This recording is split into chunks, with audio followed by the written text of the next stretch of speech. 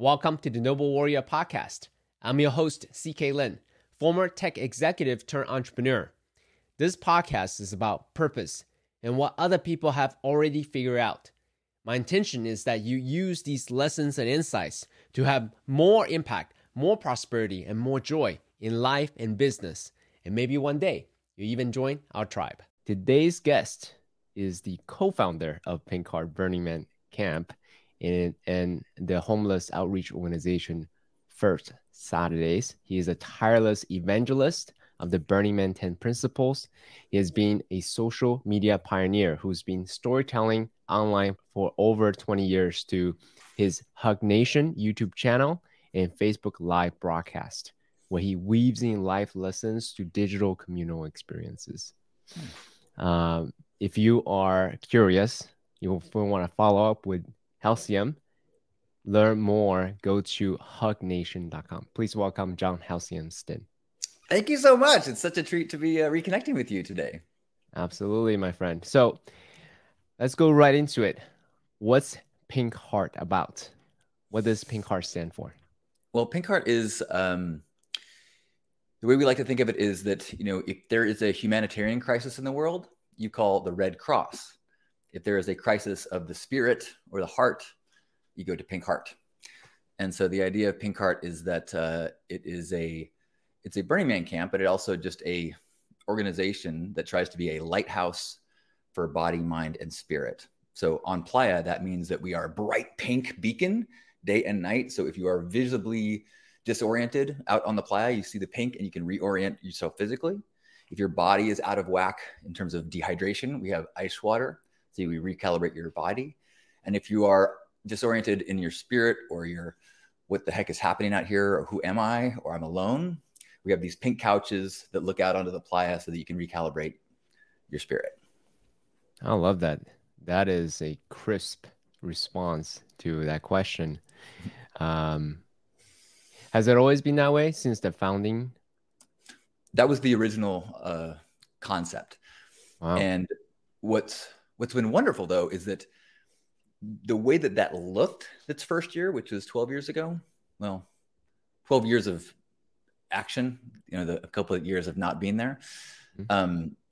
But the visual image of what that looked like has dramatically evolved, because that concept of what I'm talking about has adjusted as different people have joined our group, felt the direction that we're heading towards of being a lighthouse, and then they've added their talents to it, whether that be their passions in terms of food or performance or body work. So the Pink Heart vibe within the container has taken all sorts of different ways of being executed. Why pink? Because by the way, obviously I've done research on you. So you don't just have pink during Burning Man. Obviously, there's pink everywhere in your own home. Signs, blankets, carpet, things like that. So way more than that. So I've had pink hair for over 20 years. And in fact, if you go to Walmart or Walgreens or Target even, and you go into the hair dye aisle, the most popular pink dye in the world is called Splat. And I'm on the box cover. So, wow. I don't use that brand, but I've been kind of, in the zone of pink for a very long time.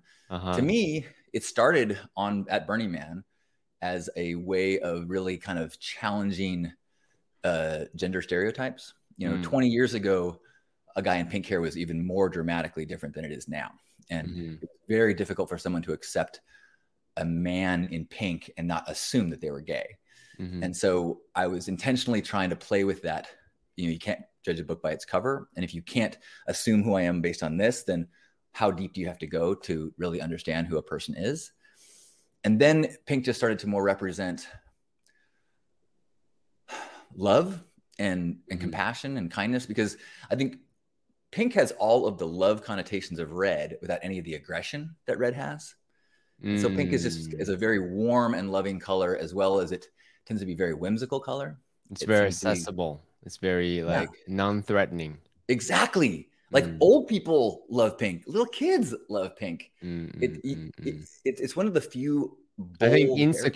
insecure masculine men They maybe struggle. a little. Yeah, it happens less now, but I used to get a lot of yelling from trucks driving by, calling Mm, me gay or faggot or something like that, and mm, almost always from a truck, but mhm, often from a man driving for sure. mm, mm. Okay, so there's an element of that rebel spirit right away when you chose pink. You're like, let me Yes, lean into it. Let me play with that. yeah. There's something about it's almost like a moat to have a pink hair because it invites people in that are willing to go deeper or are attracted to some sort of outside the norm decision making and lifestyles, and it Mm, repels people that have already decided that you're not following the rules, and so mm, I don't have to waste my time with people who aren't going to give me the benefit of the doubt and aren't worth me investing my time to get to know them. But it's mm. definitely a It it's a little bit. polarizes. It Yes, and polarizes it's people. Yeah. also it's one of the things I think that we have responsibility for by being people who have experienced Burning Man or alternative communities or people who have gone on outside the box is that Mhm, it's a real gift and blessing to have that awareness of what's possible. And so mm, when you take the opportunity kind of push people's perceptions in a year-round way, you're kind of forcing people to question, like, is there another way? Am I following rules that I don't need to? Like, mm, if somebody immediately judges me for being frivolous or not following the rules, it's an opportunity for them to go, wait a minute, why do I think that that's wrong?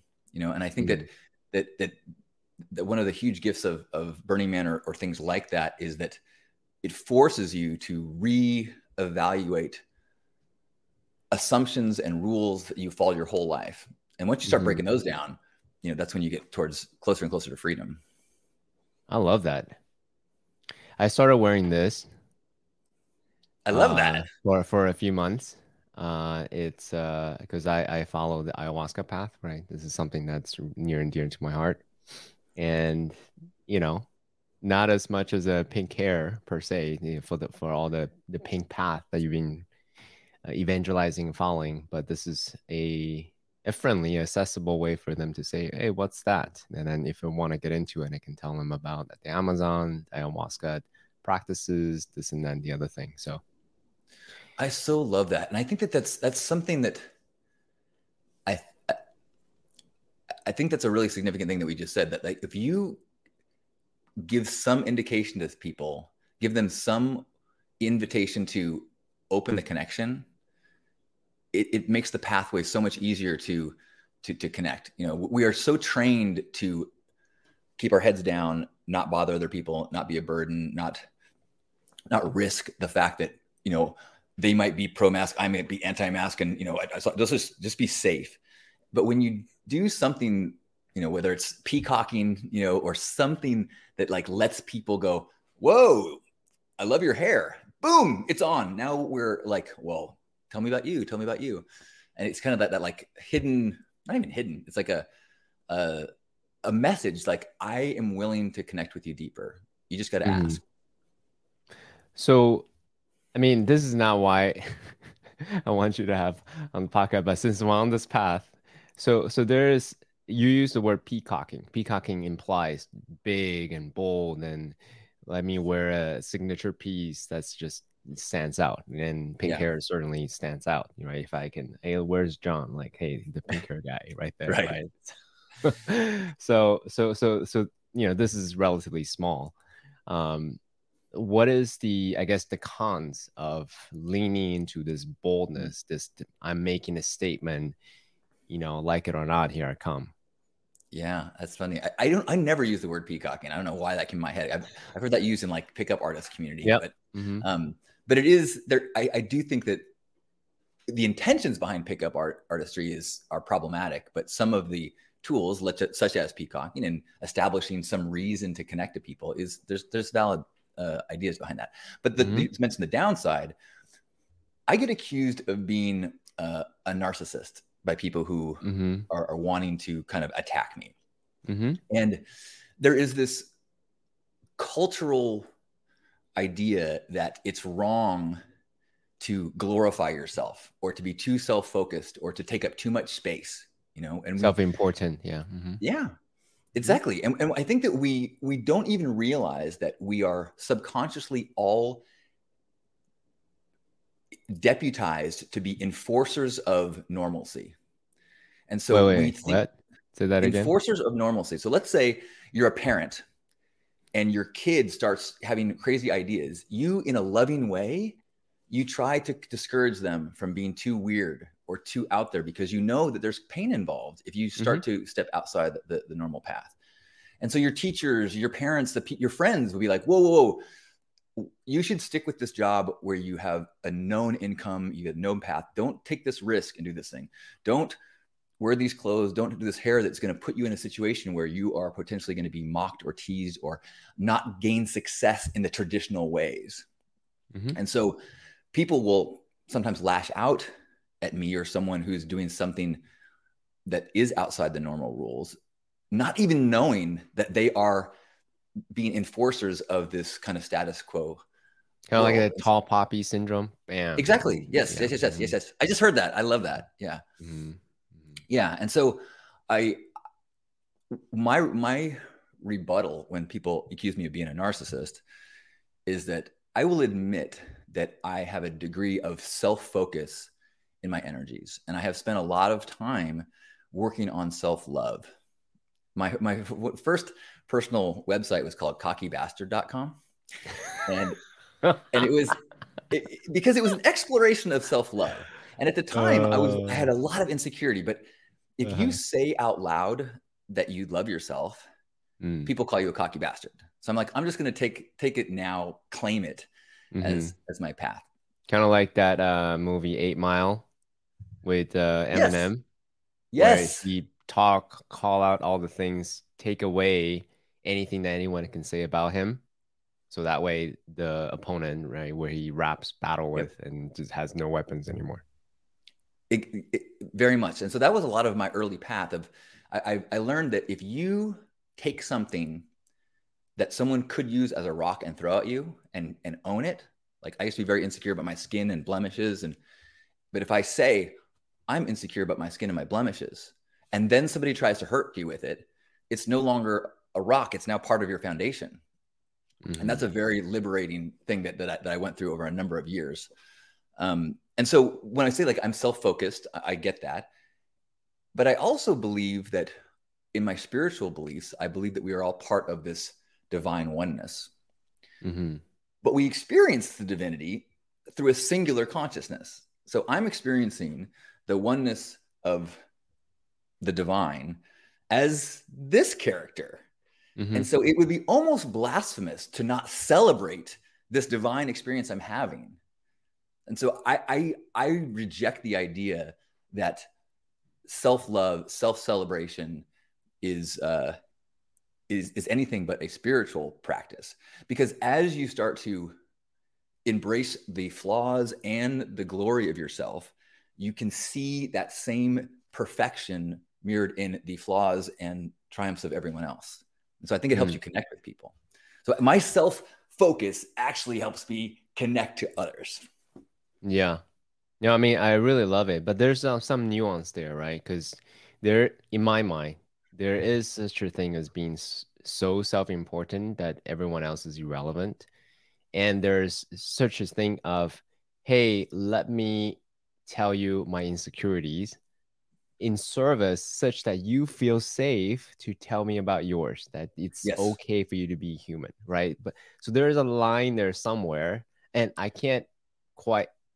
So the way I will articulate today, the line is it in service of themselves, or is it in service of those that's around them, like someone who's a quote unquote narcissist versus being in service. So I'm curious for you. Halcyon, this is something that you've been thinking about a lot, obviously. Cocky bastards to today, Hug Nation, right?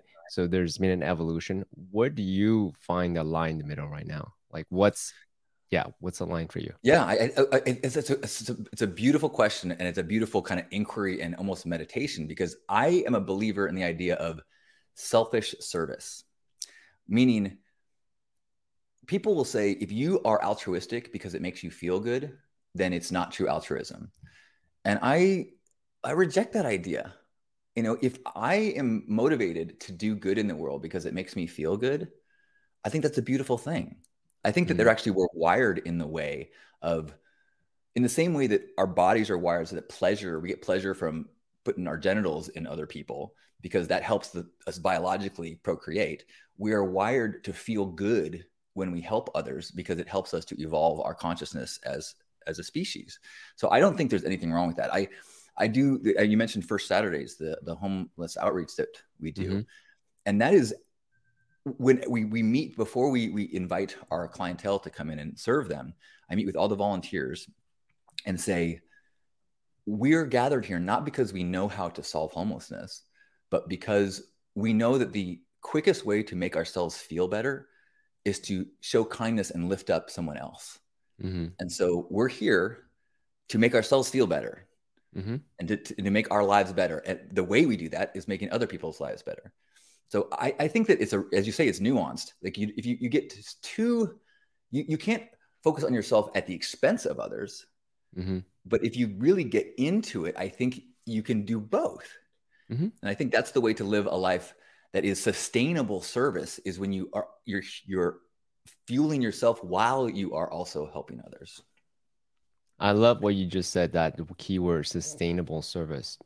Because if I'm doing in service, but at the expense of my health, my mentality, emotionality, spirituality, I may do that once in a while. But afterwards, after a little while, it's easy to get resentful and like, oh, I don't want to do this anymore. Absolutely. To make it sustainable, to my mind, it's about that positive feedback loop. It's a very difficult thing, I think, to summon the energy to be of service in the world from a place. If you do it from a place of guilt, or you do it from a place of I should, that those wells dry up very quickly. But if you can do it from a place of joy, then that lasts. So one of the kind of mantras, I'm big on like mantras I can put on sticky notes or t-shirts or stickers. One of them is direction, not distance. Meaning, as you are of service, don't get focused on, I need to stop homelessness or end homelessness or feed everybody that is in the city. The focus is on, am I heading in a direction of reducing someone's hunger? And if that's a situation, if you instead go, I need to fix homelessness or hunger, at the end of the day, because this happened at First Saturdays a lot, a volunteer would be like, we're almost out of sandwiches. And I'm like, oh, we're always going to run out of sandwiches. That's the point. Yeah. If you get in the mentality of we got to feed everyone, every day you end the day with this feeling of like, oh, we failed. But if you just go, I'm in the direction of feeding or helping or elevating someone a little bit, then every sandwich has to be win, win, win, win. And then you end the day like, all right, let's do it again. Let's do it again. And so I spent my first job out of college was at a group home working as a counselor for emotionally disturbed boys. And I hadn't figured this out yet. And after 2 years, I got burnt out. I left the field of psychology and counseling. I couldn't do it. And it took me 20 years to figure out, oh, you can do the same actions from a different source of motivation and find a way to tap into that joy. I love that. My my plan in this year that my primary intention going to apply it this year is Sol Alegria. The English translation is only joy. So I gave myself a Burning Man name, Only Joy, and I put up a banner on my bike. The huge banner says Only Joy, and that's the thing that basically that's my mantra. So in the middle of sandstorm, in the middle of heat, in the middle of broken bikes, I'm like, and yeah, here's a funny story. So I'm like struggling And then other people would see my banner and say, "Hey, you don't look very joyful." Like, thank you very much. That's great. So another one of my mantras is crap or cone. The idea that at every moment in your life, you've got one foot in dog crap and you've got one hand holding an ice cream cone. Okay. And you've always got, aches and pains, people that don't like you, work to get it done. And you've also always got laughing babies, great music, sunsets. And the degree at which you place your focus determines how much you enjoy your life. Mm-hmm. And so this happens at Burning Man all the time. I'll be like running around camp going, ah! And somebody will yell at me from the camp, crap or cone, Halcyon. Like, yeah. Yep. Only joy. You're right. You're right. That's right. You're right. Exactly. Right. Thank you so much. I appreciate it. Yes. Thank you. Yeah, seriously. Awesome. I'm very much in alignment with the lessons there. Bring us back to Pink Heart's been around for how long? 10 years, you said? 12, I believe. 12 years. Awesome. Yeah. So and you've been going to Burning Man for 20 some years, right? 23 Black Rock City, 24 to Black Rock Desert. All right, awesome. So 10 years in, and you had an idea of, I want to start a camp.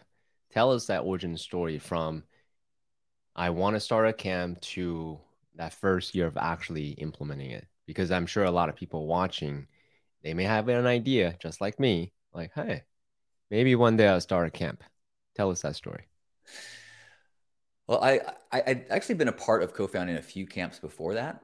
Oh, no kidding. I didn't know that. One, Backcountry was one, which is still a camp. And there was a camp we did called Lust Monkeys after my first year going. My first year, I joined someone else's camp called Fray, which was based on an early website, an early web community. And then co-founded Lust Monkeys and then Backcountry. And then But each of Lust Monkeys and Backcountry were ones where I was with a group of people and somebody else had the idea and I helped to, execute and brainstorm. Pink Heart was one that was more inspired by the pink vibe that I had been exploring. When I was in Backcountry was a camp that did not really have a singular vision. It was more of whatever you want to bring to our creation, if you make it happen, you can make it happen. So I created a pink lounge as a part of Backcountry. That was a single pink shade structure with a couch and pink pillows and pink tapestries.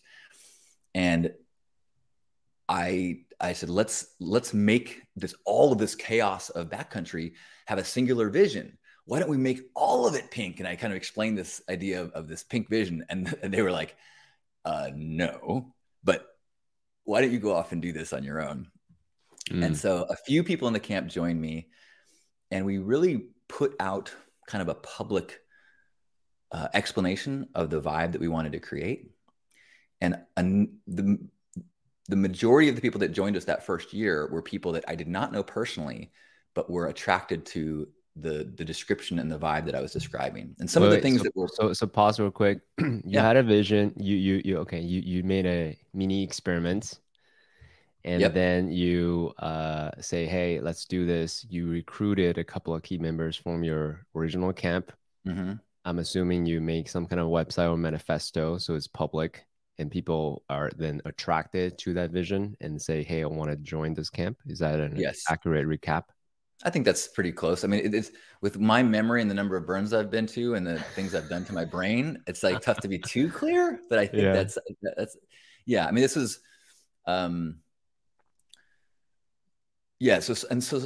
there was some specific ways that I thought I wanted this to, the early people we talked to, that was important to us. And I think whenever you're thinking about what do I want to bring to Black Rock City, the kind of question is, what's missing in this city, or what do I wish there was more of? And some of those things at the time for me was, one, I felt like there was a ton of bars, but there's no place. We should have water bars. And so we had flavored waters was the first year. Now we just do, we don't get so focused on flavor, just ice water. And the other thing that I felt was missing was places that were really focused on socializing, connecting. late at night, I was always hungry to meet people. My favorite thing Mm-hmm. about Burning Man are the people. Mm-hmm. And so it would be late at night and everyone would be attracted to the sound camps. But when you're at a sound camp, it's like blinking lights and the Mm-hmm. music's so loud. So you're like, oh, they look interesting. You're like, hey, I really like your shirt. And they're like, Yeah. what? Your Yeah. shirt? Like, what? It's like, so I Mm-hmm. wanted to make a place where there was enough light that you could see each other's faces, not so bright that you like don't look Mm-hmm. good, and quiet enough that you could have a Mm-hmm. conversation and not have to yell over things. So that was kind of the one of the ideas that then started attracting people to it. And okay, another part that I should say is that there was another event that I did starting at Backcountry called the Pink Ride, which Mm-hmm. was a kind of, I would gather, tell stories about my grandfather and the 10 principles. And then we'd ride around the city and say, I love you to everybody.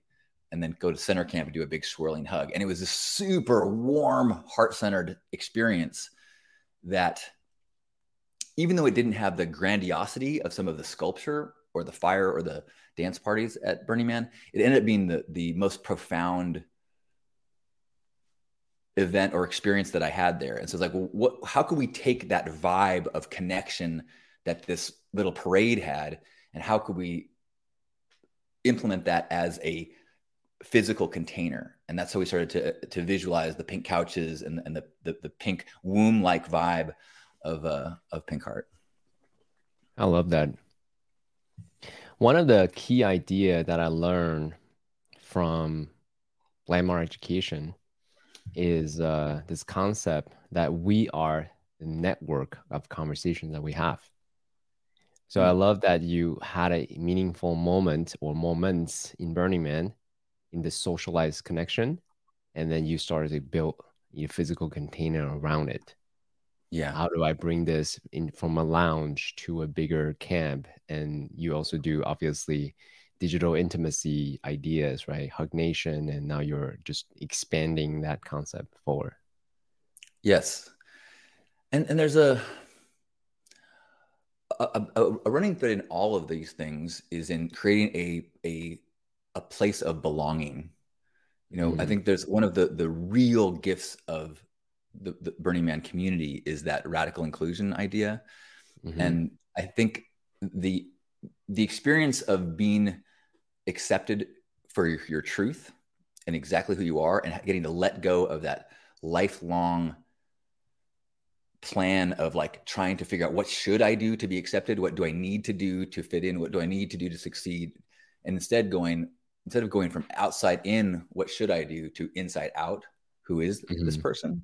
And creating a space where when you let that truth thing out, the people around you are going to celebrate and applaud and embrace it, is so fucking liberating. And it's so, we get so blessed by someone giving you access to their truth. And so all of the things that I like to work on, whether it's a digital thing or a physical space, is trying to establish that safe container for humans being authentic. So one of the things it's now more and more clear to me why you do what you do every day. I mean, we can talk about it later, but you're really committed to this idea of creating this sense of belonging, acceptance. Would you say that's your horizon? That's whatever you do, that's what guides you? Yes, I think so. I had as I was thinking about meeting with you today, I was it's an interesting time because I just had a kind of online retreat with my fellow Pink Heart operations team, the kind of leadership group of our camp. And in this retreat, we focused on our victories as well as a lot of things that we wanted to get better at and kind of return to, and values and things like that. And so I was like, wow, we're going to be talk about running a theme camp. And a big part of my head right now is the things that I want to do better, as opposed to standing here and being like, yes, I'm awesome and I run an awesome theme camp. But one of the things that came up leading up to this meeting, as I was meeting with people in the camp, a campmate, Rod, and after his long list of things that we need to do better, he said, I want to talk to you about the Amish. And I'm like, okay. He goes, So random. and he goes, people have a misperception about the Amish. They think the Amish are Mm-hmm. anti-technology, and that's Mm, not true. mm, They reject anything that promotes separation, and mm, they embrace things that embrace community and connection. So mm, they're not against phones, but phones they believe to be things that separate us. And so he's like, I think we should really focus and put our priority as a camp, like the Amish. Is this bringing us together in connection community as a camp? Which is different than some of our previous priorities of we want to be of service to the city in as big a way as possible. And mm, so mm, we are shifting. We still want to do and execute all the things that we've always done, but not at the expense of the connection and community within our family tribe. And I think that it's similar to, like, we're in a company culture. You can't mm-hmm. deliver something to the world if you are not providing it on a core level to the people that you're building it with. Mm. That last statement is a very insightful statement. This It's podcast. tough because you get so focused on the vision, and you even Mhm, get pride in what we do. And so that's something that happened a few times this year. Is I think we did a really good job of saying we want to create this incredible life-changing experience for people. mhm, And because the environment was so taxing this year, and the weather and things, that it was hard to execute mhm, our vision. And so there were times when we were running behind, and people would turn to a family member, a core person that you love, and you would snap at them because mhm. they weren't working fast enough or something. And Yep. it's like, ooh, we have lost our way if we are spreading poison in our attempt to create beauty. Yep. This actually very point has been brought up, or actually is one of the key questions that I ask all Think Camp organizers, because there's this grandiose vision or plan, or some actions, right? Hey, we want to do this. This is what we are committed to provide for our campmates, and we're on a schedule. There's Mhm. budget involved, right? And also there's the spirit behind it, especially for quote unquote conscious think camps, Yeah. right? You want to promote love and connection and joy. And often it's, to me, there's a tension between deliverables, timeline, schedule, and then agreement, and then also at the same time, the spirit behind it. So how do you maintain, especially as a camp lead, how do you maintain this insistence, this commitment, rather, not insistence, commitment to joy, positive vibes, connection, but still at the same time ensuring delivery, impeccability, high standards, and how do you do that? How do you maintain that Well, as I said, it tension? is something that is, there were things we could have done better, and there are things that we're constantly trying to improve on. One is that, um, because I don't think you can abandon the vision, because there is Mhm, so much shared pride and uh, purpose that comes when you are executing something that is incredible and life changing. I mean, we talk about it, Pink Heart. I mean, each year we have people give us reports of how their experience at our camp changed their life. mhm, And if you have that kind of basic story, man, if you make a difference in one person's life, and then mhm, you actually witness yourself making a difference in someone's life, it's like, well, I will bust my ass to make sure that we can continue to do those kind of things. So you can't lose that, but you have to, at what cost? So it's one of the things that we keep going back and forth is like, well, how do we maybe push back on some of our desired things to execute? Maybe mhm, and one of the things that we actually are implementing this year is we're talking about time budgets. mhm, And in the past, we somehow as a camp end up doing everything that we're going to do. We say we're going to do. But what always happens is when it comes to strike, there's always too much. And there's a mhm, few people that are left having to do way too much. And so we're trying to think about build and strike. And if you're not a long time burner, strike is breaking down. And so that we don't take on projects that we haven't thought through. Do we have the resources to create this? And do we have the resources to break this down? Because it will get done, but we want to avoid the kind of frequent thing that happens, which is that somebody has to do a heroic amount of work to make it happen. And that's how you burn out the best people. So trying to know that there's some people are not going to let a ball drop no matter what, but they might kill themselves in the process. So they will not come back next year. Yeah. And then you lose the people who, have the most to offer. So that's something that we're trying to work on is how do we not discourage people from having ideas, but also not agree to so much that it pushes us into that place where we start to have tension. By the way, so I was speaking to Steve of OK Corral. They've been around for a long time, and they intentionally keep their scope artificial limiter to 80 some people, 60 to 80 people, versus the bigger camp, the Mystics, Playa Alchemist, Opulent Temple, way bigger, 250-ish, right? A lot of people. So the question, what was the question? I lost my question.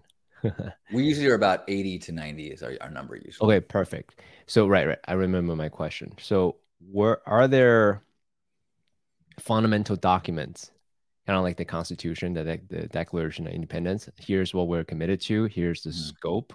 Here's what we want to create. So there's no scope creep. You know what I mean? Not really. No, we do have a manual that specs out the basics of well, not the basics. It's pretty advanced as far as the roles and things. But we have had a little bit of problem with scope creep, because one of the things that I think that we've really enjoyed as a camp is recognizing that when somebody joins the camp and they get inspired by starting to understand our vibe and they go, ooh, it would be so cool if it had this. And we tend to say like, hey, if you want to make it happen, make it happen. But what we haven't always thought through is, even if somebody works for 6 months leading up to the playa to create some new structure or some new art piece, when they get on playa, they often say, hey, I need like 6 people to help me build this for the next day. And we haven't always taken that into account in our planning. So that's kind of where we're headed, is to say, awesome, we love your idea. What kind of time budget hours do you need once we get there? And then say, I'm pushing back and going, okay, you can have, 10 labor hours, and you need to change your vision so that you can execute it with 10 labor hours on playa. So I know you're big on mantra. So do you, or your council, do you provide mantra so it's easy to remember, hey, only joy, right? Or things like that. So when people gets a little crouchy, a little snappy at each other, it's easy to help them remember why they're doing this. Yeah, we got some like signs around camp of things that in our public areas and our private areas. And like one of them is love more, fear less, float more, steer less. Yeah.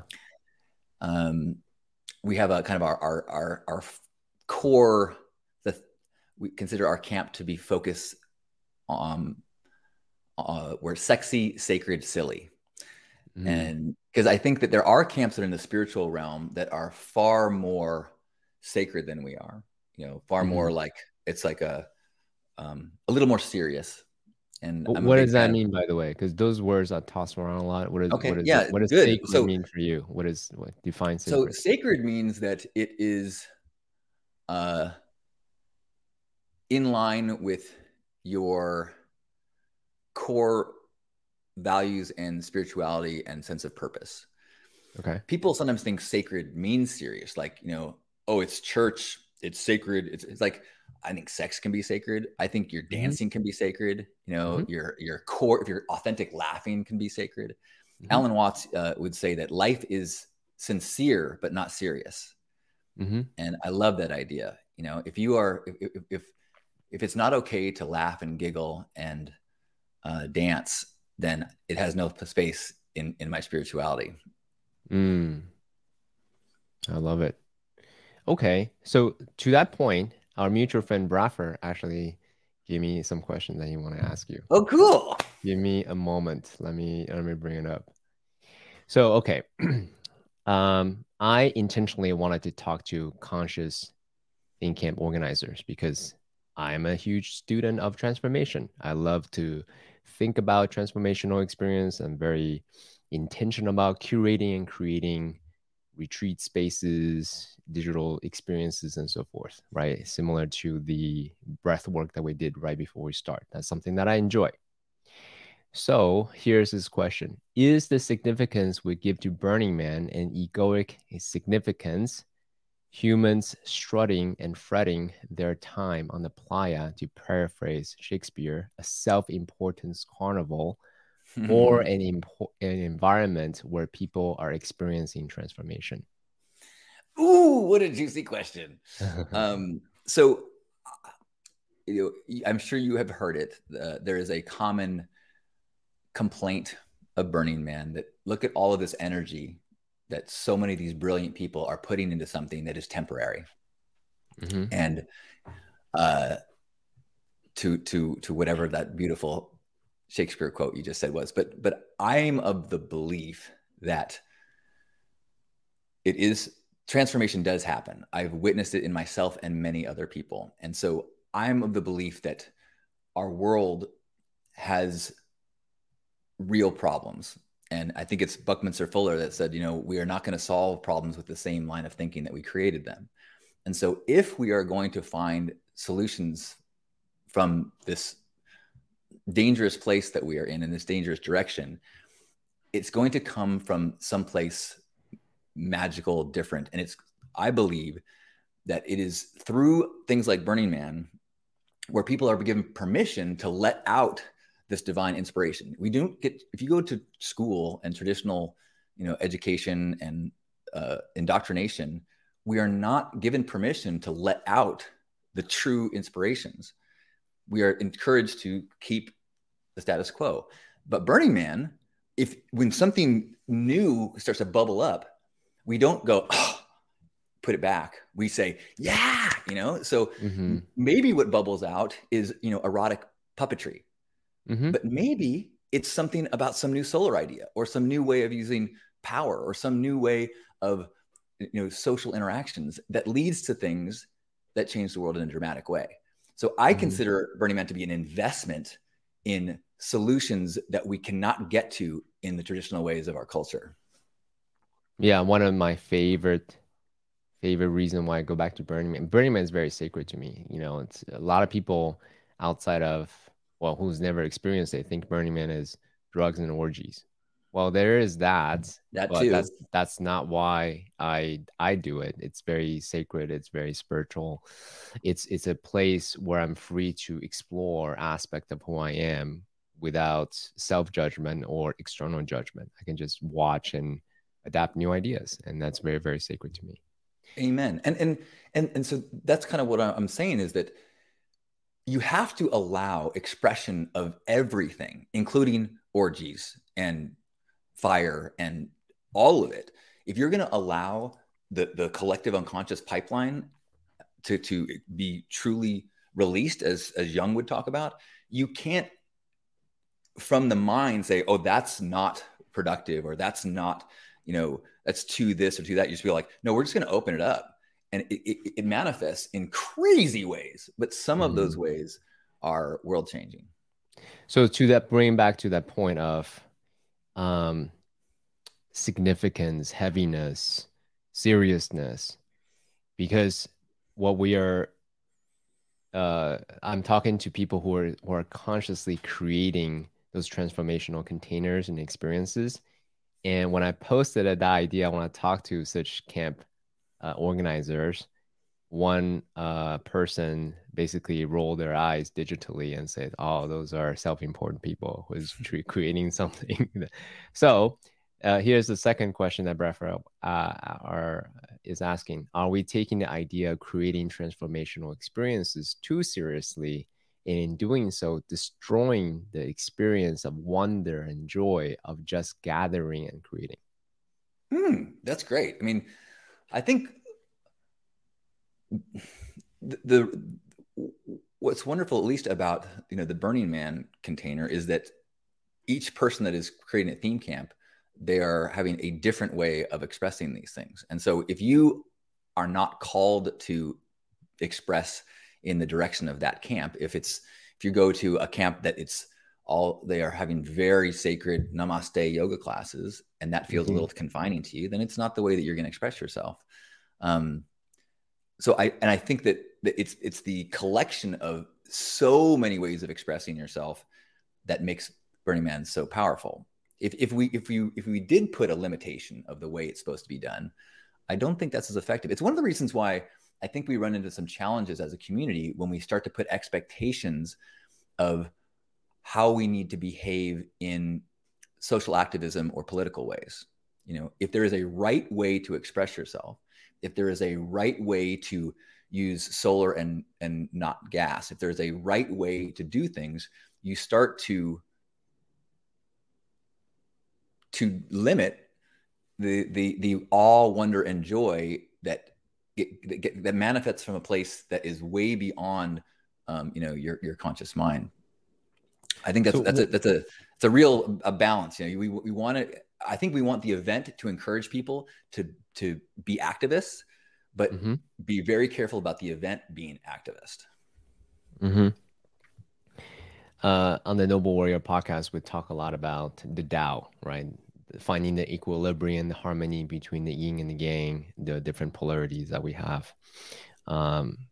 So circling back to the point that you were just making, there's the macro Burning Man events governance, and there is also the meso of how the think camps are being governed.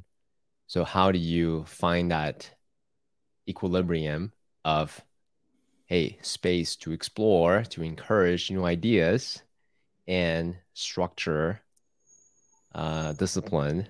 So then there's that, finding that healthy middle, governance wise. So this is, I think, an ongoing struggle of all theme camps and I think any organization, at a certain small number, you can be solely motivated by passion and vision. And then as numbers get larger, you have to have implementation of structures and, like accountability, so Yep. Our camp, when we started, we did not have mandatory shifts of working the water bar. We just had this assumption that if there's nobody working the water bar, work the water bar. But if we are all going to agree as a camp that we are going to have a water bar open at certain times, you run into this big problem of like, how much structure and control do we need to put on this so that people don't feel, I don't know the answer to this question. I think this is something that most theme camps are working on an ongoing basis. Of too much structure ends up being robbing the magic. Too much dependence on magic burns out the people who are never going to let a ball drop. Yep. So do you have some kind of, on paper, here's how we govern, here's how we make decisions, here's how we allocate budget and time, and so forth? Or is it more of a, let's just, make it as democratic as possible? Or is it a benign dictator, whatever Halcyon says goes?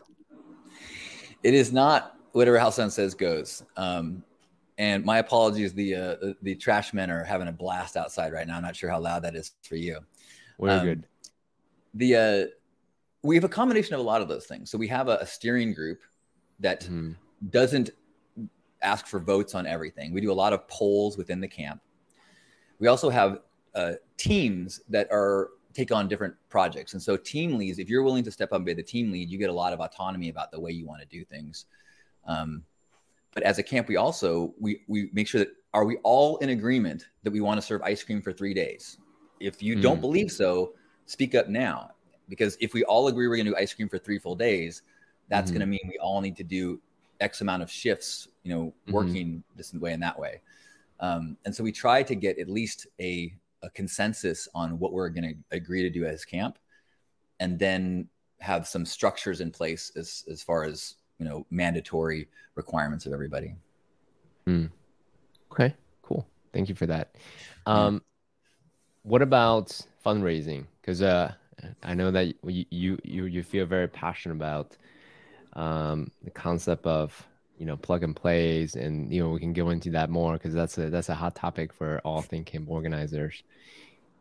Actually, you know what? Since we're on that note, let's go into that right away. Where is the line between convenience and concierge, you know, providing services to campmates, to, you know, plug and play for you? I mean, there's some of this is art and some of this is science, and some of this, like, you know, I brought my mom to Playa when she was in her 70s, and I provided her with some pre-plugged things. I set up a place with air conditioning for her to arrive in as she arrived on the bus.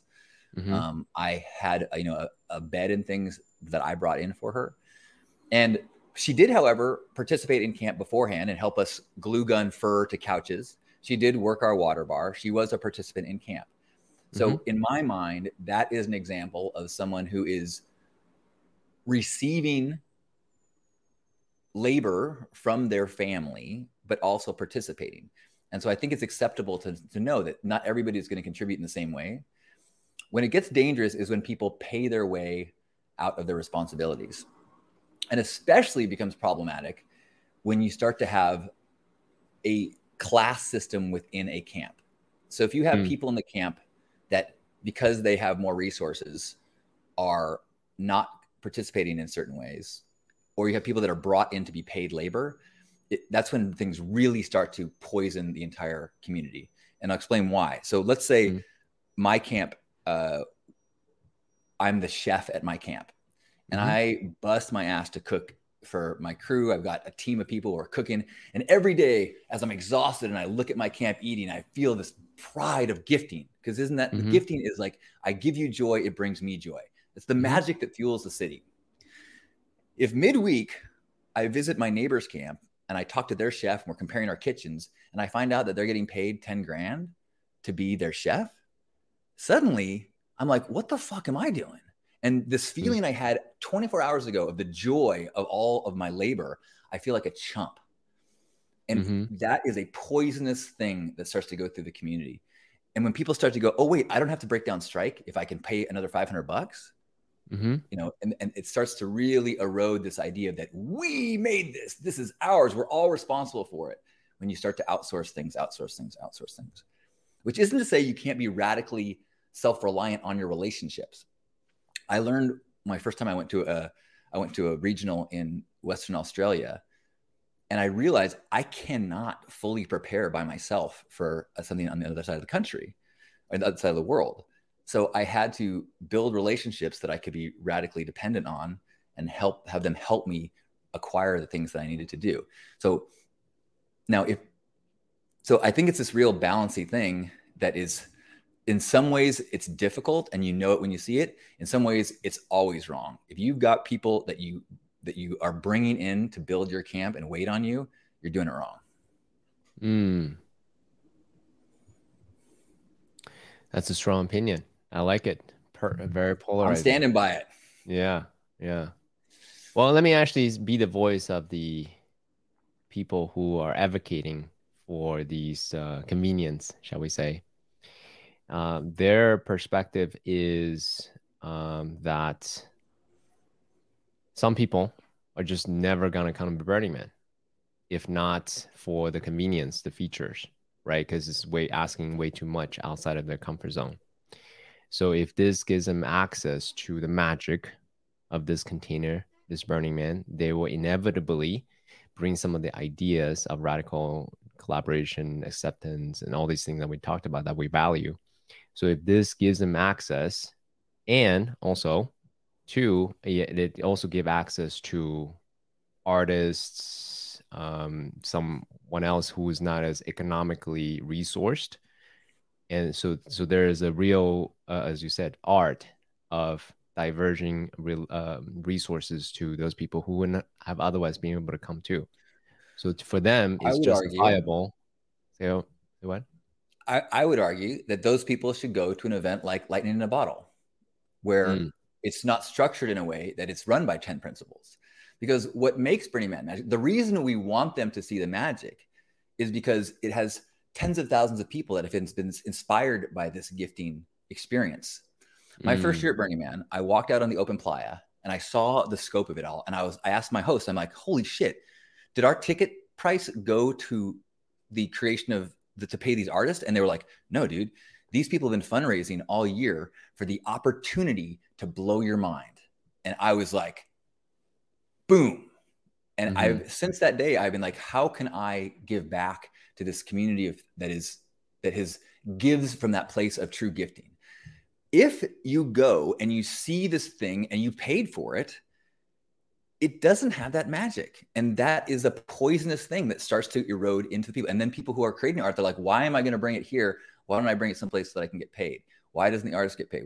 Which you should in different locations. We should have these containers where that happens, paid festivals. But Burning Man should not. And even if it's smaller art and smaller camps, it should stay in this purity of a gifting, whole city, not gifting. And then we bring in rich people so they can see the magic we've created. No, I disagree with that. I think you can have a lot of money, you can have convenience and still be a participant. You can still, have campmates help you build things. So here, okay. So this is something that I heard. What the perspective that I hear that I'm actually like is very convincing to me of. This is not advocating of their participation per se. This is not saying like, hey, you pay X dollars, then you don't need to strike. This is saying like, hey, reduce their workload so that they're not working hours and hours, but as they're still participating, just perhaps not as, much. And then for them, it's I don't have the words for it, calibrated, right? So they're still participating. It's not fully as much. I think that can work. When I hear about a Zuckerberg coming and then working and serving pancakes or whatever, I'm like, cool, yeah, I'm in favor of that. I didn't know he came to Burning Man. That's cool. I think it was many years ago. Yeah, I had no idea. I think he helicoptered in. I think is what I heard. Good for him. But I'm in favor of that. You're right. Like, I think there's a huge benefit, but I don't think if he did not serve pancakes, if he came in and was given a curated, tour bus, check out the zoo of these people, I don't think you do access the magic in the same way. Right. I think the way you get the magic is when you gift, and then you go, the magic I want him to get is go, holy shit, I could feel this good if I spent more of my energy gifting. Yeah. And if he doesn't get that kind of participation, all you're doing is seeing, wow, there's cool art and awesome music and pretty girls. And like, that's you can get that elsewhere. That's not it. Yeah. I think a huge part of magic, I wish I had better articulation, is this sheer hardship, this participation. Because once you have sheer hardship, and you get the experience of, as you said, gifting, right? If you want to get more, you give more. So there's that one-on-one. Yeah, I don't know what the number is, but there's that relationship. But also too, if you want to build relationship with people that you come with, if you care to have more connection with people, socialized connection as you call it earlier, sheer hardship is a very important factor. Exactly. It's that the trenches, when you go through something with somebody, it is. Hey everyone, I just want to take a quick break to ask for your support. As you know, I don't run any ads or sell anything on this podcast. The only way I can continue to bring you inspiring stories and ideas is if you help me spread the word.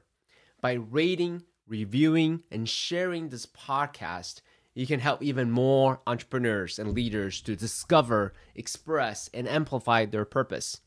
You can help them have a better relationship with themselves, trust their intuition, and pursue things that bring them more aliveness in life and in business.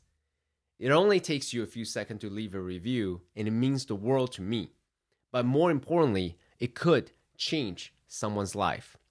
So if you have a moment, please rate and review this podcast and share with your friends and colleagues. Thanks for your support.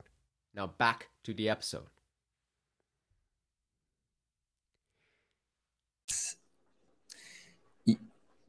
If you can pay your way out of shared struggle, you're actually missing out on a huge gift of the experience.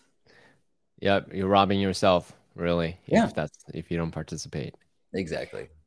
So speaking of participation, you've been doing this for 10 plus years, Pink Heart. What are some of, and then you continue to do it, put forth the effort, the time, the heartache, the criticism, people protesting you, probably money. What keeps you going after all these years? Because this is year 3 for me. And it was the first time that I actually thought to myself, why do I come to Burning Man? I don't know if I want to come back next year. I've changed my mind since, but there was some moments where I'm like, I don't know if I want to come back next year. So 10 plus years, what keeps you coming back year after year? This is the first year that I ever said out loud on Playa, I can't do this again. I can't do this again. But what keeps me coming back is the profound gifting possibilities. So sometimes people will tell me like, I stopped going because I got all I could out of Burning Man, And I'm like, did you bring any big art or bring a theme camp? Because I do think that if you go as a participant and you ride around and go to, music venues and eat pancakes at other people's camps, after a while, like, yeah, you get it. You've taken what you can take, but what I hope you start to get is like, okay, now what can I provide to the city? Because that's when you start to have that feeling of like, if I helped create the most incredible city that this world has ever seen, which is what I believe that Black Rock City is a execution of the pinnacle of human potential in so many different directions. And if you can play a role in the creation of this truly unique thing and know that you are helping make it better, that is, among the most rewarding things that you can feel. I think our world, we struggle to find meaning and purpose, but looking out at Black Rock City and seeing people go, wow, wow, wow, and go, it's better because of my efforts. That is a very deep feeling of satisfaction. So in spite of all the challenges, the heartaches, the headaches, putting up with people's bullshit, that's keeping you going, not just as a participant, buy tickets and go in, camp with your buddies, so to speak, but actually taking on the responsibility of being a lead. That's what keeps you going, yeah? Well, yes. And there's also, I kind of forgot this year because we had a few years off, even though I say it, I do a bunch of Burning Man tips and tricks videos and I talk about the philosophies a lot. And I try to make a newbie's journey from what is this to understanding the 10 principles and being a true participant. I try to make that quicker because I think the quicker you feel like I get this place, the quicker you can start to contribute and add to it. And in my mind, change the world. But I think that if you, I lost what I was going to say. It's important. I was going to say, if you don't, you don't go into an experience usually hoping that you're going to have this hardship we talked about. You don't go, Mm-hmm. oh, I hope I cry, while I'm there. But on Mm-hmm. the other side of an experience that pushes you beyond your limits is when you realize I'm bigger and more than I thought I was. So on the other side of this year, which was my hardest in 24 years, I feel like I'm a better person and I'm a stronger person than I was, 2 months ago. And even though while it was happening, I said, I can't do it. On the Mm-hmm. other side, I'm like proud, I'm stronger, I'm better. And we're talking about transformation. How do you get transformation if you don't go through the cauldron? You have to. Yeah, you can't buy transformation, unfortunately. I wish we can sell transformation. We can sell, the epiphanies and insights and lessons. I fantasize about that, but ultimately, what I realized after, decades of focusing on transformational work, self as well as communal, transformation is earned. Wisdom is earned. It's not, Yeah. you can't be bought. Yeah. You can't read enough smart things and get wise. Mm-hmm. Those things give you a map. So then when you're lost, you find your way faster, but you have to Mm-hmm. take the journey. So if you don't mind, if it's not too personal, what are some of the major lessons, takeaways that you got from the hardest year of Burning Man after 24 years? One of them is I have been really working on growing as a leader the last few years Mm-hmm. and been reading a lot of Brene Brown. Mm-hmm. And I kind of had this big epiphany that I was not as strong a leader as I thought I was. Mm-hmm. And that in the past, I'd kind of leaned on kind of like charismatic leadership of getting people pumped up and excited.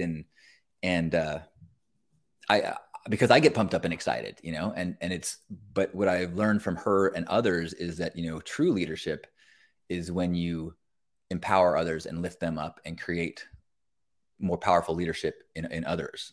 And so I struggle, and I have struggled with letting go and in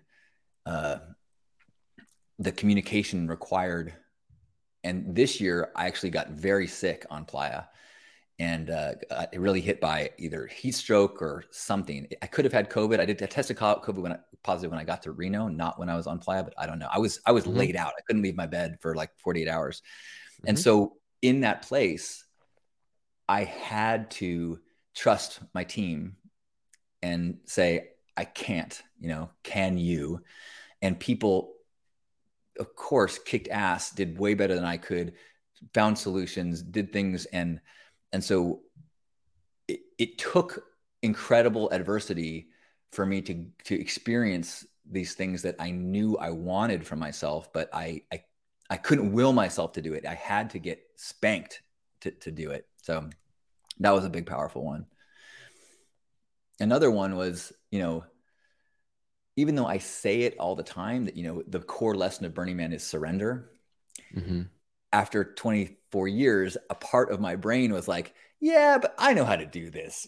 I got this. And it Mm-hmm. was like the universe once again is like, oh, wham. And so I had to really relearn that lesson of the deepest lesson of Burning Man, I think, is surrender. And you letting go the way you think it's supposed to go and embracing the way it went. This year I probably met 10% of the people that I normally do at Burning Man. Mm-hmm. And usually because I spend so much energy making videos about Burning Man, it's an incredibly energizing experience to meet people that have watched a video. And like I kind of focus and try to put love into the web. And then once a year, I get this like flood back of connection. And Mm-hmm. this year, because I was so laid out and because the heat kept so many people in their camps, I just didn't have that refilling of my well. And it took me a number of weeks to let go of what I wanted and to really start to allow the appreciation of what I got. Mm. Thanks for sharing, man. I really appreciate it. Yeah, my Yeah, pleasure. that finding that equilibrium, that harmony, that balance, that middle way between surrender and shall we say, intentionality, right? There's Yeah. that tension there. It's Yeah. to me, life's work. So what a beautiful space that you got, such a beautiful, another deepening of that lesson yet Can I tell again you my in favorite Burning Man. playa story along those lines? So, Yeah, yeah, sure, please. because I'm a big, I never open the Who What Where guide, the about what's happening on playa, except to see if my events are there. Okay, cool. Wait, And what then did I you don't say? look at it all. Wait, say that Sorry. again one more time. So that there's the Who What Where guide of all the events at Burning Oh, Man. the booklet. Yes, the booklet.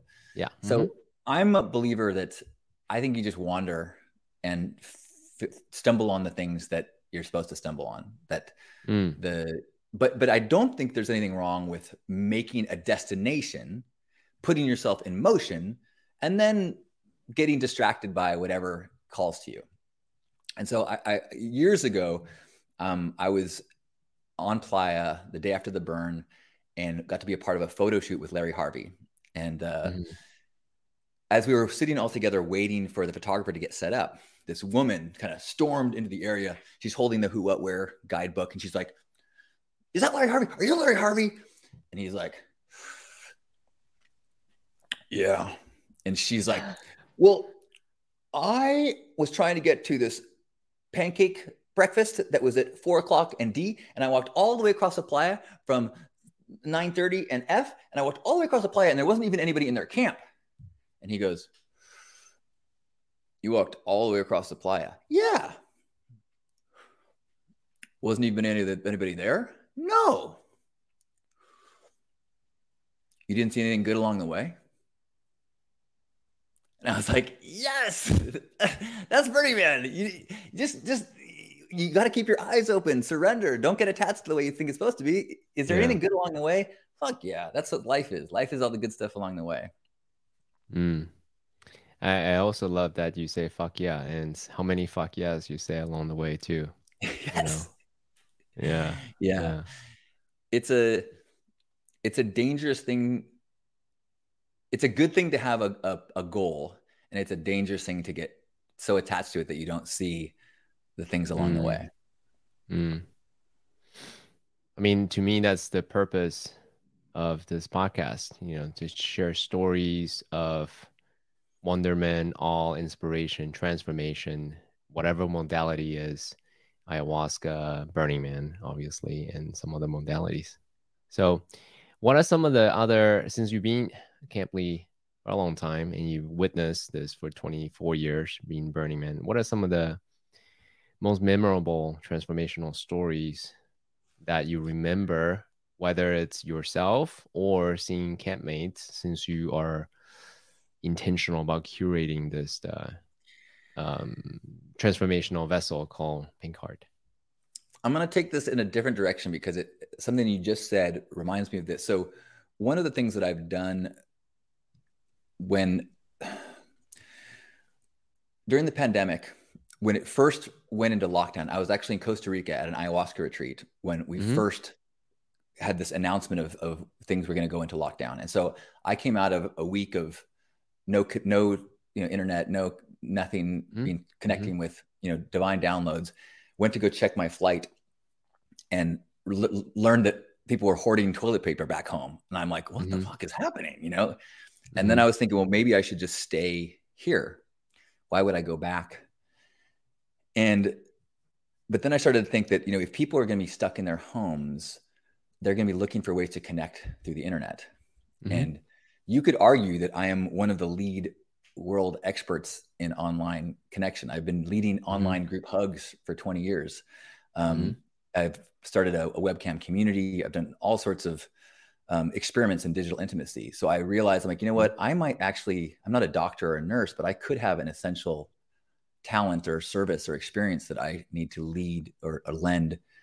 So I decided to come home to California and just had this kind of download that I'm going to offer twice a day gratitude circles in Zoom, thinking that it was going to be for a few weeks or something like that.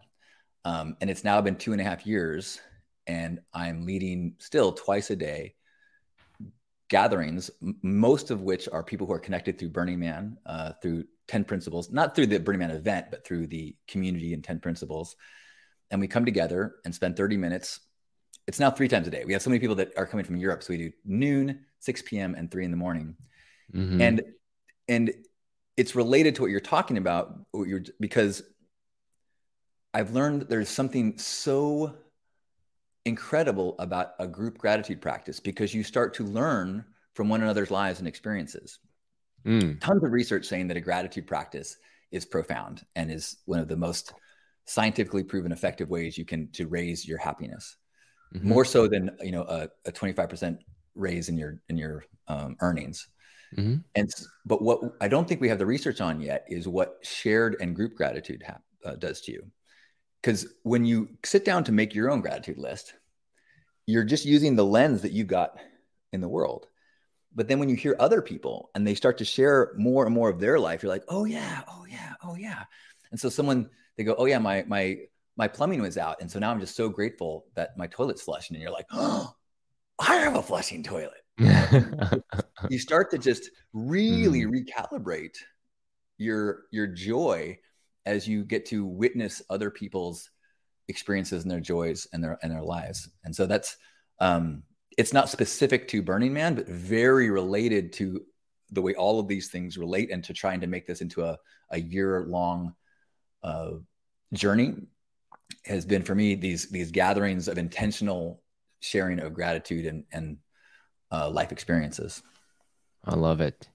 So I want to double click on the group thing that you just talked about.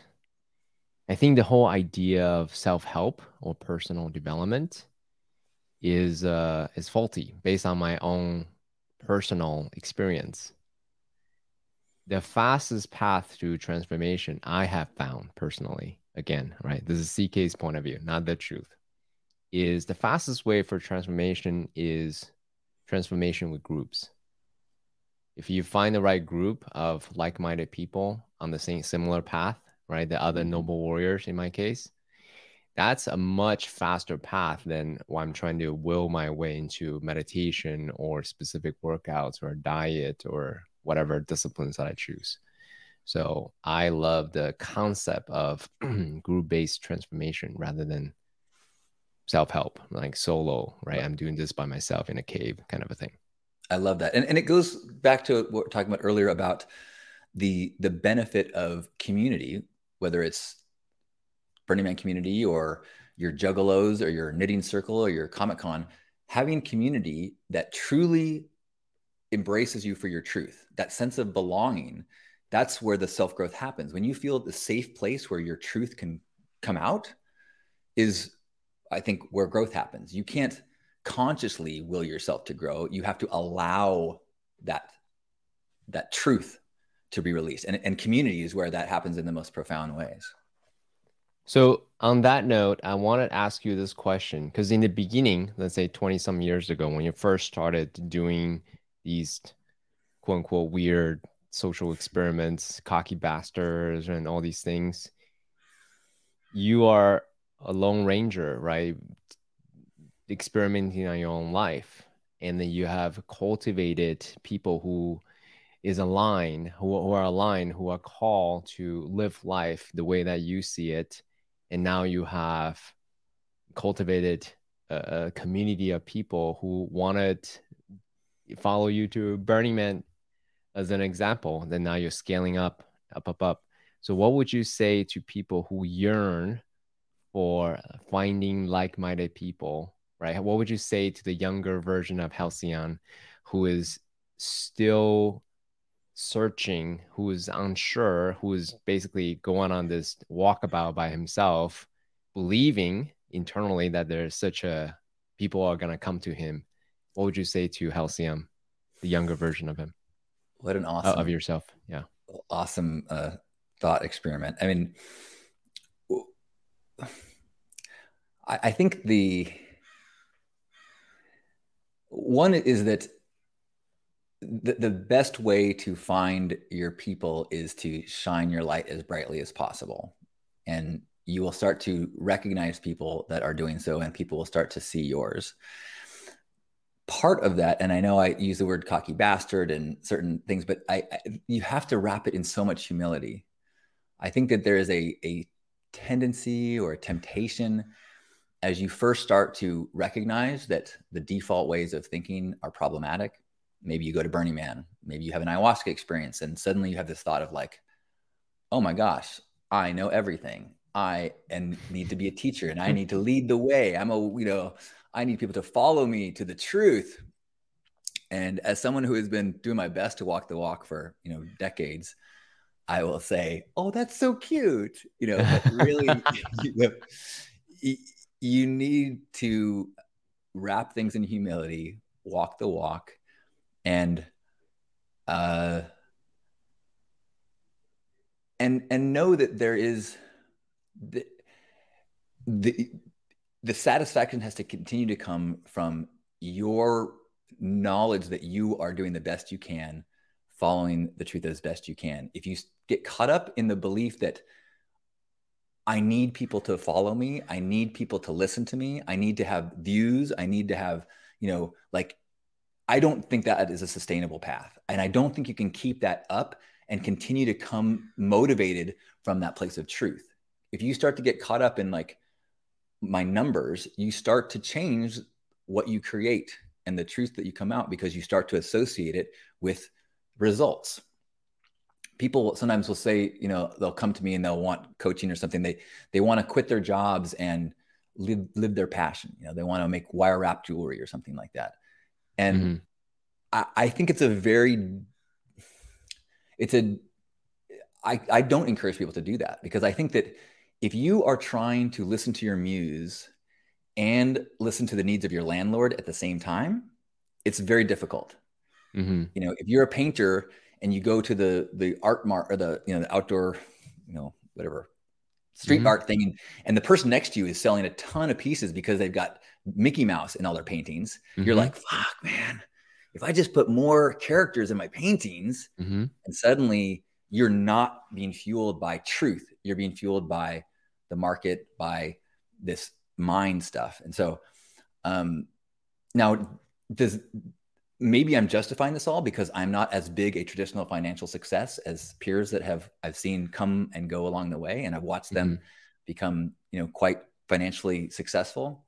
So maybe I don't know what I'm talking about, but for me to have a long-term sense of peace, that has been a requirement for me.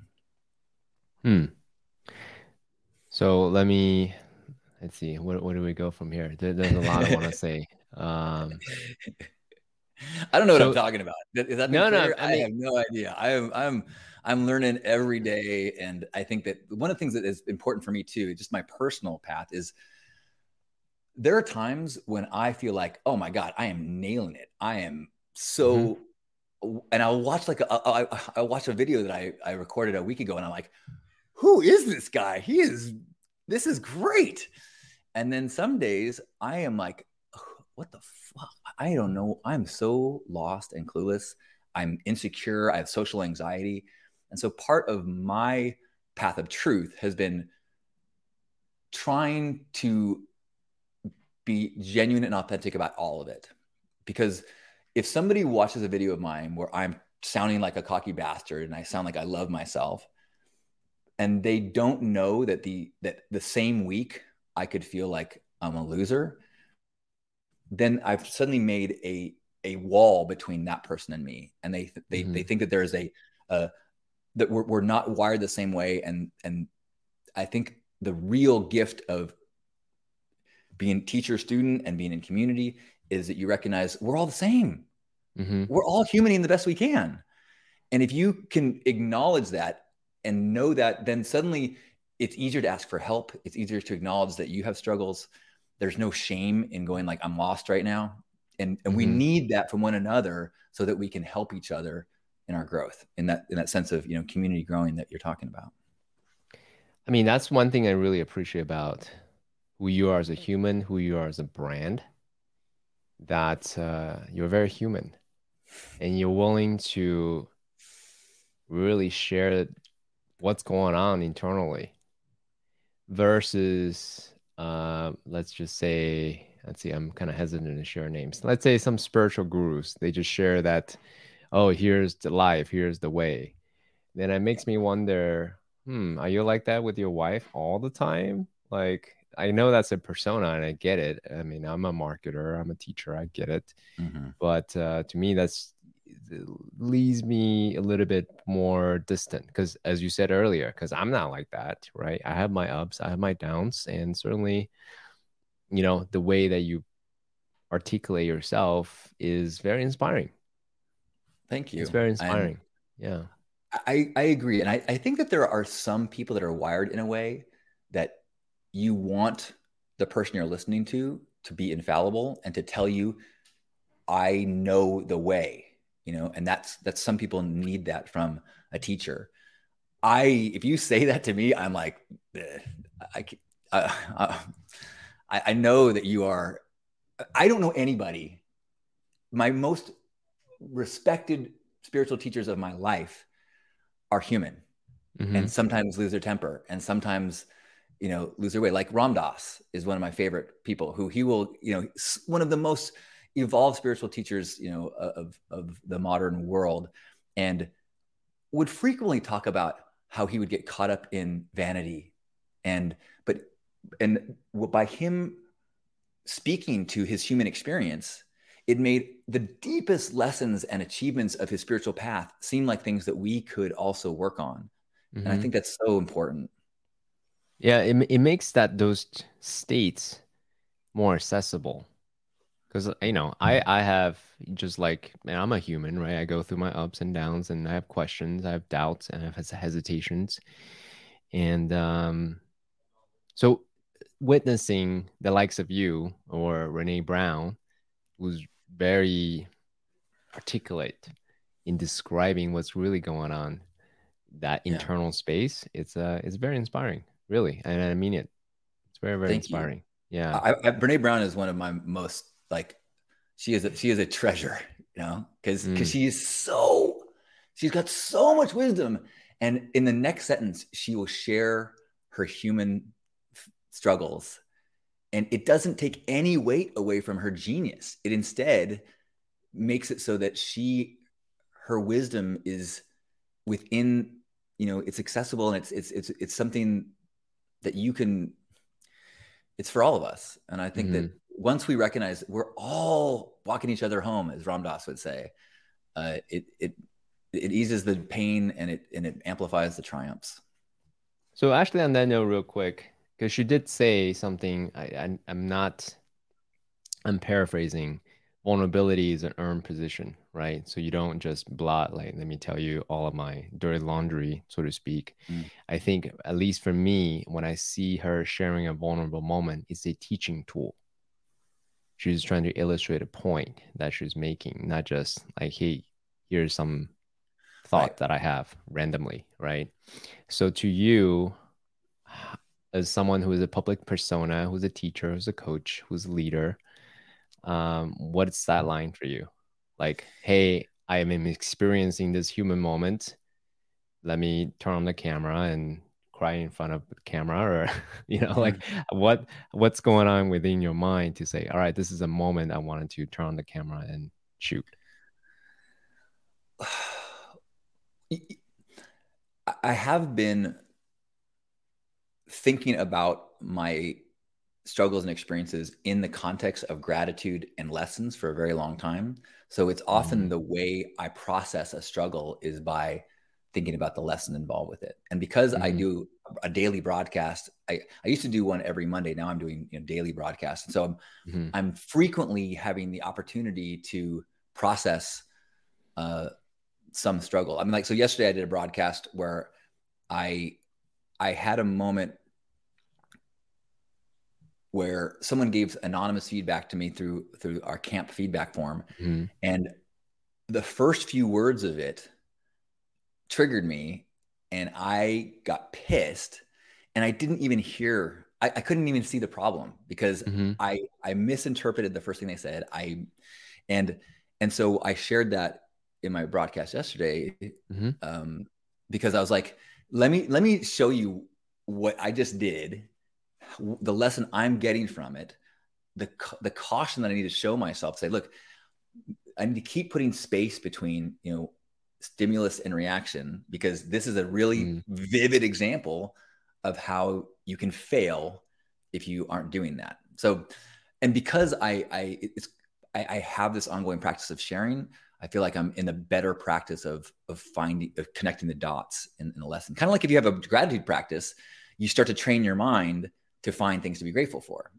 Mm-hmm. Mm-hmm. Well, I'm big on insights and lessons. I don't know if you get a sense of that already, but that's what I'm big on. And any and all conversations with me sounds very much like this. So some of my friends, feels like I'm in podcast room all the time. Like, no, that's just how I talk. Let me actually double click on that. Let me deconstruct that. Like, what do you mean by that? Can you say a little bit more? I'm gonna push back on this. What is the main lesson that you got from this? What action are you gonna take from this conversation? That's my CK famous finished question to all conversations. It drives some people crazy, but hey, this is how I live my life. Yeah. I love that. Yeah, thank you. I felt you might appreciate that, hence why I shared it. So someone who questions your commitment, your discipline is evident, is visceral. Yeah, 1,000+ clips on YouTube, right? Every day, there's some kind of a live, 2 times a day gratitude circles.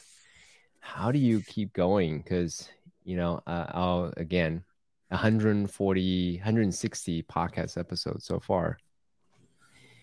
There are days that I don't feel like posting, doing the work, Yeah. So how do you maintain this consistency, right? Because most people can get motivated enough to do a couple of things, at least for a week, but it drops off pretty quick. You did all this every day, not to mention the 10 years of organizing camp. That's its second job altogether, I'm sure. How do you maintain this consistency and discipline? It's interesting. Like I used to have a story about myself that I couldn't commit to things. And I finally realized, oh no, I just can't commit to a female partner. That's my problem. I can actually have no problem committing to, broadcasting or certain artistic projects.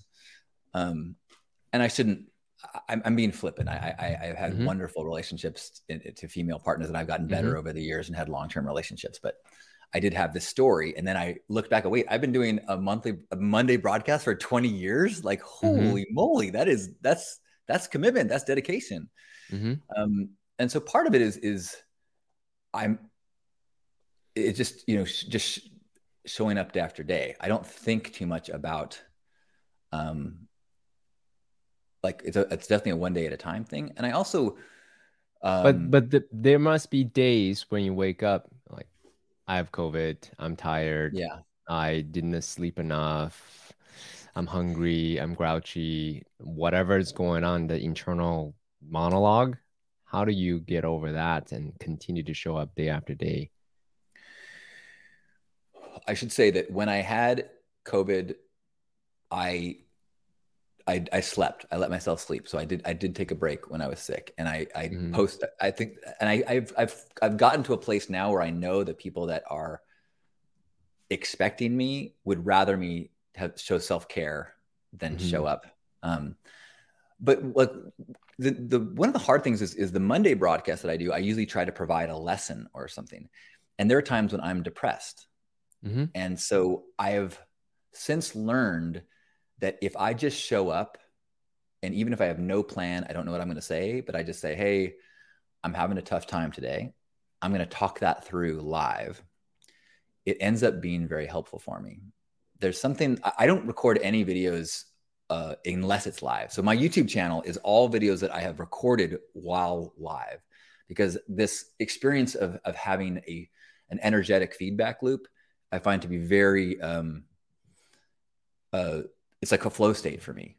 I will watch a video that I do live and don't remember saying it, And so I've learned that it's like going to the gym or going to therapy. Like it's going to help you.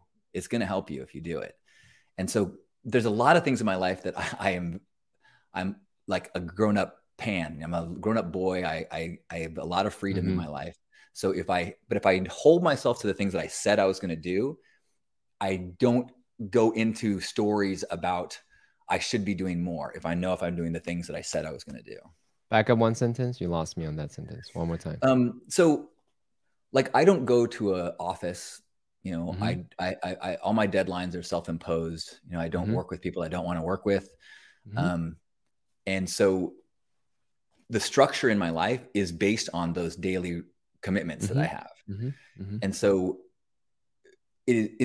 having that structure of the things 3 times a day that I tell myself I'm going to do gives me the freedom to have no structure in the other parts of my life. Whereas I think if I see. if I let myself do anything anytime and I didn't do those things, I would start to go, whoa, you're getting a little loose, you know, Yeah. with your life. That balance between freedom or full surrender, flow, right, and structure. So Yeah, for you, the 3 times or 2 times, these things are a forcing function to allow you the spaciousness to be free in other times. That's what you're saying. exactly. Even if I see. because there were times when I'll be like, I'm like, whoa, I didn't make progress in my life over the last 2 weeks. Mm-hmm. And then I go, wait, I did, 14 gratitude circles. I recorded, 6 YouTube videos. I did all of these things. I just didn't move the ball on some new idea I had. Oh, and I did my homeless outreach, but I didn't hustle and build a new module for a coaching program or something like that, Mm-hmm. And if I didn't have the things that my commitments, I think the voice in my head would start to beat me up. Mm. What are some of the ways that you modulate the voice in your head? Ooh, I love that question.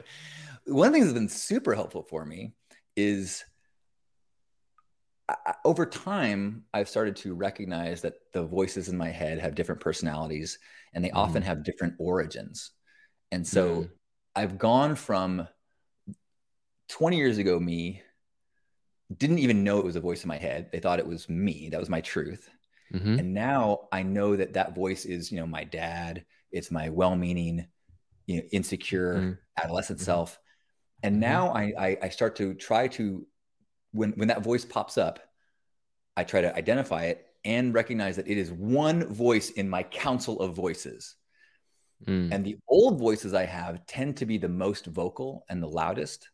Mm-hmm. But over time, I've started to go, I have so much more proven voices since like you are so loud saying you need to get a traditional job, but I know that's not true anymore. So even though the voice pops up, I can go, I hear you. The other thing that I do Do you is journal that, or is it just more of an it's usually internal? just in my head. Yeah, okay, gotcha. Sometimes I journal, but the other thing I do is I will try to address the voice and say, I hear you. I know you're trying to help me. And how about this? I promise that we can talk again in 30 days. Mm. So tomorrow morning, when you pop up again and say, you need to get a real job, I'll be like, we've talked, like you can be quiet for another 29 days. It's kind of like the getting things done model of organization where you put papers in a folder that you promise that you're going to get to at the end of the week. And that way you get it out of your head because you've committed to dealing with it in 30 days. And so sometimes I'll do that with the voice that's riding me. I go, this conversation is already scheduled for the end of the month. Do you actually put in your schedule? I don't actually. Okay, so it's also internal. Yeah, I could be better about my systems. I tend to have like notes everywhere of things. I just keep redoing my pages and pages of Word docs and Google Docs and notes. My organization is not so great. Yeah, more the creator persona. Yeah. There's a software called Rome Research. I can tell you more about it, which I love. It's the whole concept of it is externalizing what's going on in your mind, so then your mind can be spaciousness. I love that. We didn't actually address the question that I asked you earlier. You know, after 10 years of running camp, Hmm. what transformations have you witnessed? You know, are there stories that you can tell us, you know, that keeps you inspired? So at the moments of low points, it's not just some abstract idea of let me create more socialized connections. Rather, you can think back. You know, you have a folder of, okay, I Yeah. help so and so, I help so and so, I help so and so, I help so and so, to really come to light. There's two that pop up in my mind as examples that I come back to often. One is uh, the very first year that I put together the camp. I I I didn't fully comprehend the nature of leadership and service, and I got a little too caught up in the idea that these were all volunteers, so I needed to spend a lot of energy showing my gratitude and saying thank you, thank you, thank you, thank you, thank you.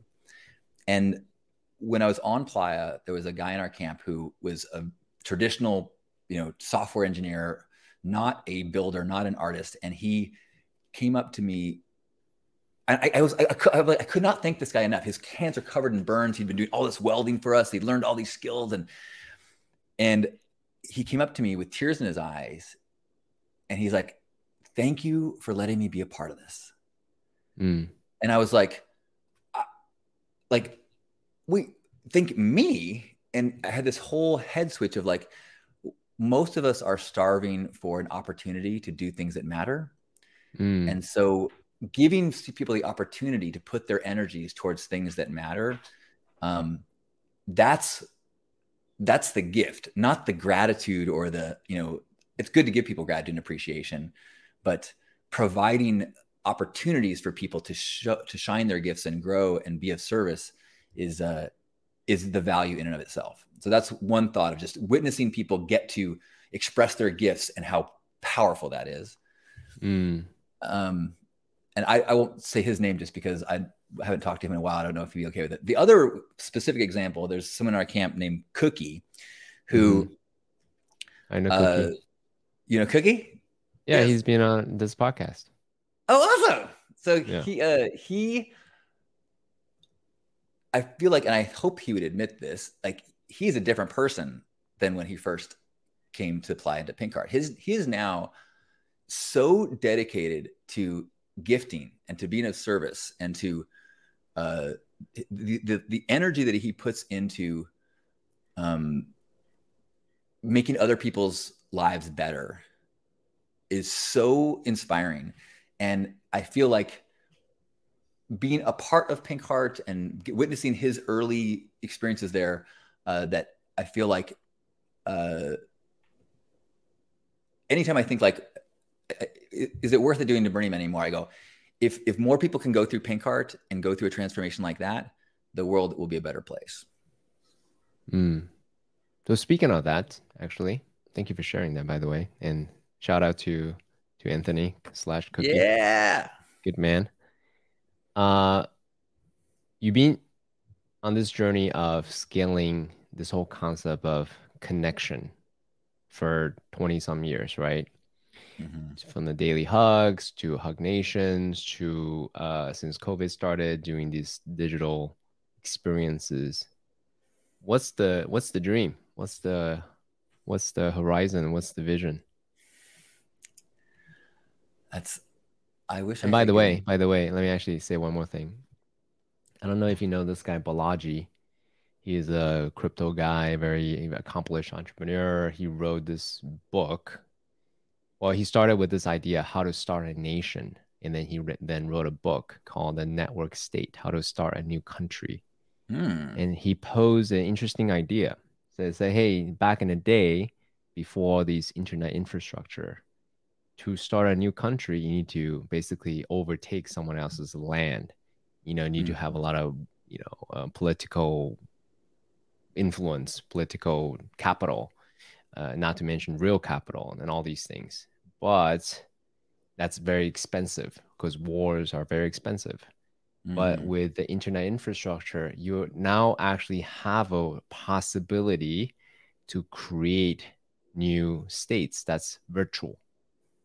And since you aptly name your community Hug Nation, Mm-hmm. so I'm curious to know your perspective of, okay, so I've been doing this for the last 20 years. Now there are infrastructure capabilities to create this virtual nation for real, nation in a virtual country for real.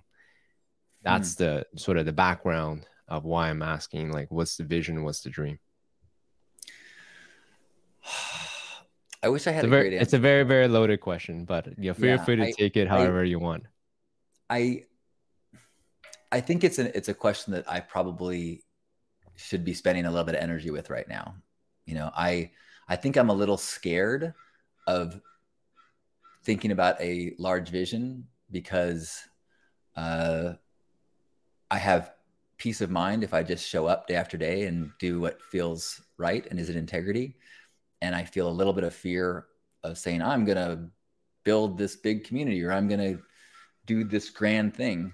I do feel like over time, by trying to show kindness and authenticity on a daily basis for decades, that there have been this ripple effect of touching many, many people.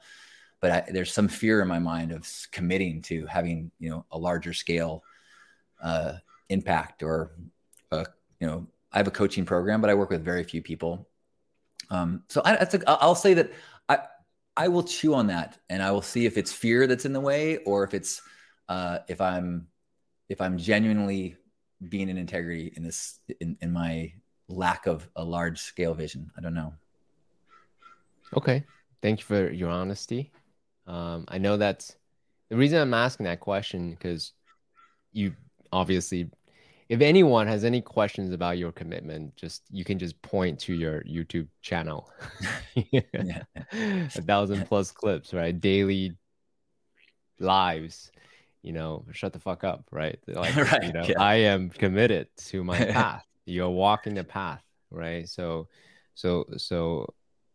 but where is the path leading towards? So what I'm hearing is forget about the large vision, quote unquote, per se.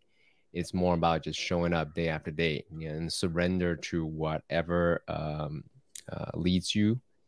And you didn't say this, but you said this in some other podcast.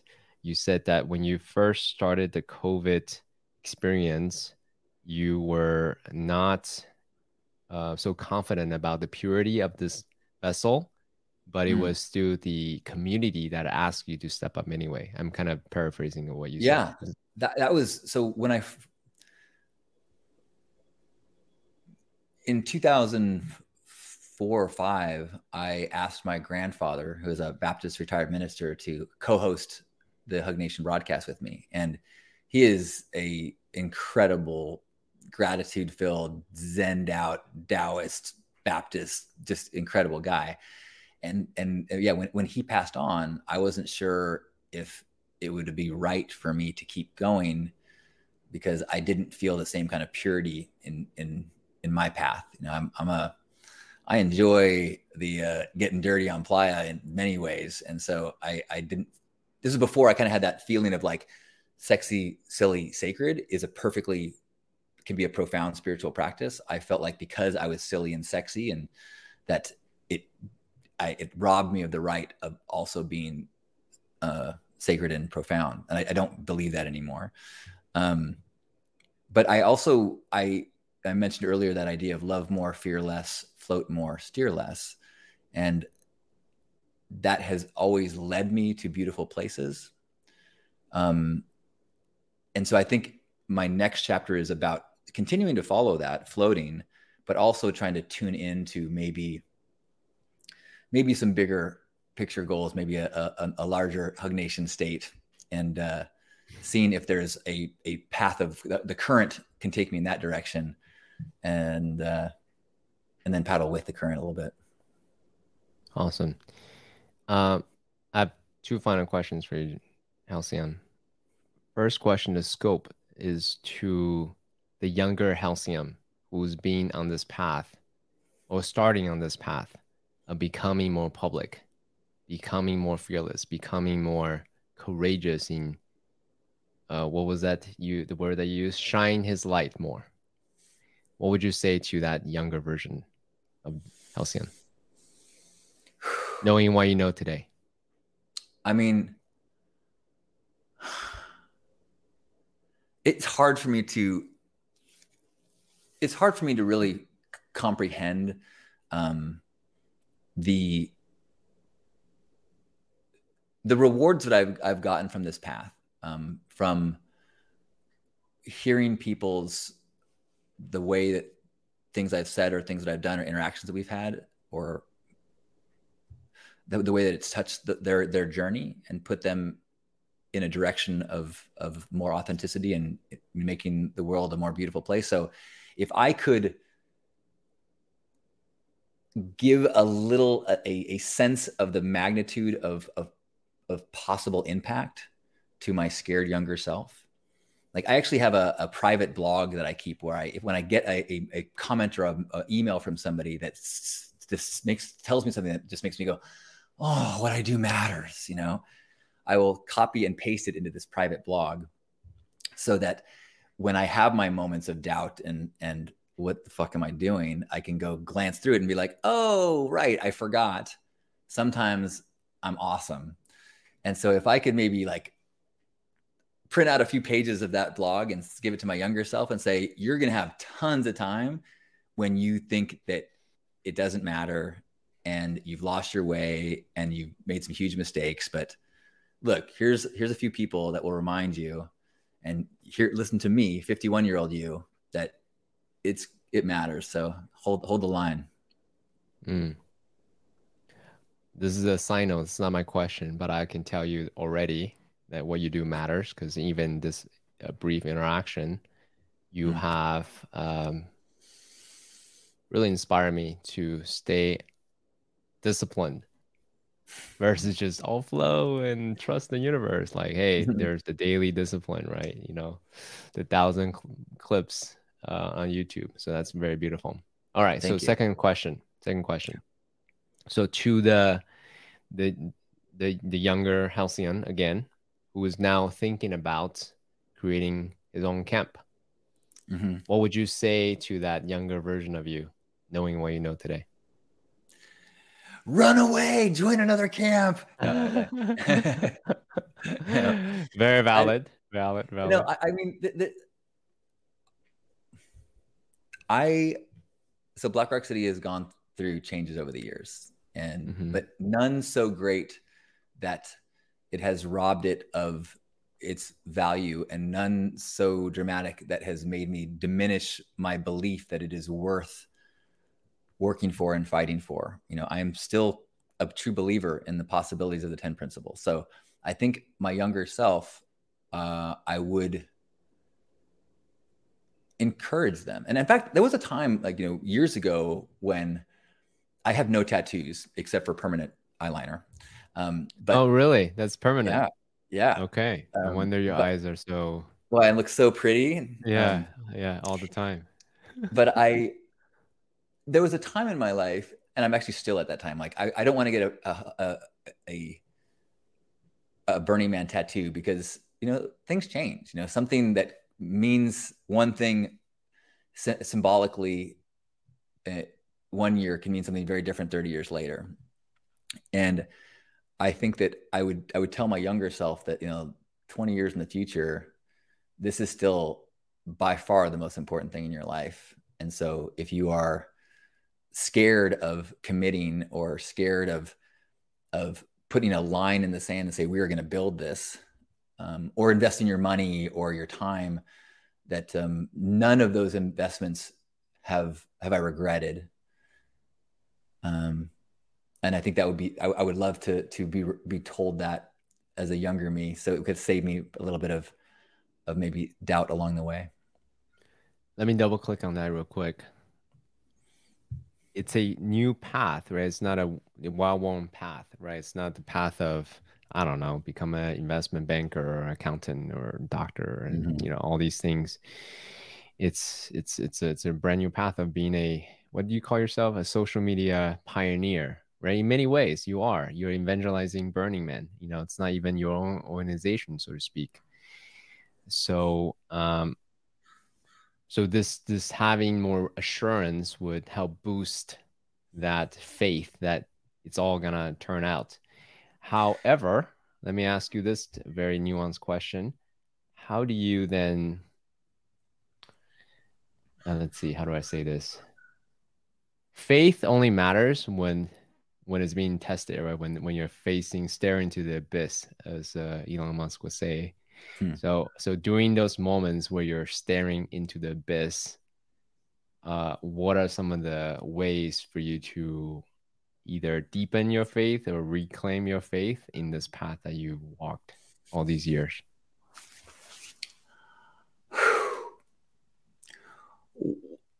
What comes to mind as you say that, one is that I have to continually fight the temptation to measure things based on the external world. Like, I am not of the mind that our objective as humans is to fix the world or rid it of darkness. I believe that the world is like a gymnasium with a bunch of heavy weight, and all of these struggles and challenge and darkness are ways that we work with it to get stronger. But you're never going to lift. You don't go to the gym and go, okay, I got to lift all this weight and put it up high. Now I'm done. That's not the point. The point is to work with the struggles of the world. And so if I remember that, then I know that my victory or my joy or my peace isn't from fixing anything. It's from moving the dial towards kindness and authenticity and truth. And if I forget that, is usually when I suffer. I'm not sure if that answered the question. It does. Okay. It does. Well, is there a last note you'd like to say to the younger CKs and the Johns listening? Yeah, I say that, like, I generally end almost every broadcast by looking in the camera and saying, I love you. And sometimes it's the only time people hear it, and it means a lot. And some people feel like, how could you say you love me? You don't know me. And I would say that I have spent a lot of time over the last 20 plus years trying to open my heart and trying to love myself and trying to recognize that the flawed human that I am is a beautiful thing. And in that process, I've been able to see that all humans are flawed and beautiful. And I know, even though we've never met, you have met, but if you're listening to this and we haven't met yet, I know that you are humaning the best you can, and you are trying to make yourself feel safe. You're trying to find purpose. You're trying to protect those that you love. And based on your experiences and your upbringing, you might act in very different ways. And you might even act in ways that are at odds with mine. And you might act in ways that cause me suffering. But if we can pull back to our core humanness, we're all so alike that I can feel compassion and love for everyone. And so if you ever are confused or have doubt or self-judgment, know that we all feel that. And I love you. Well, with that, John Halcyon, let me just take a few moments to really acknowledge you. From one flawed human to another, I love you. Thank you for just how authentic you are in living your life, walking the path quietly, with lots of discipline. You know, I mean, honestly, I can watch one video of you being quirky with your dancing, whatever, but if I just go to your YouTube channel, that's your life, right? That's your throughput. You know, that's your way of making a difference to the internet. And you built a beautiful virtual community, Hug Nation, physical community, Pink Heart, together with your other co-founders, right? And we dug in deeply about the operating philosophy of your life as well, intertwined in the Pink Heart operating philosophy, and what possibility can one person create along with community to bring the socialized connection together, to create more opportunities, more containers for these connections to happen. So thank you for the work that you do. It's a beautiful, beautiful experience that I have with you. Thank you so much for being here on Noble Warrior. Such a treat, a real pleasure to have a conversation with you. I've been looking forward to it, and it's been a real pleasure. Thank you. Awesome. Thank you so much for listening. I hope you enjoyed today's episode and inspire you on your journey towards purpose. Make sure to check out the show notes in the description for a full rundown of this episode with all the important links at noblewarrior.com/episode number. And also make sure to share this with a friend and subscribe on Apple Podcasts as well. I really love hearing feedback from you. So share a review on Apple and let me know what part of this podcast episode resonated with you the most. Remember, your higher self constantly points you towards your purpose. And now is the time to take action towards that.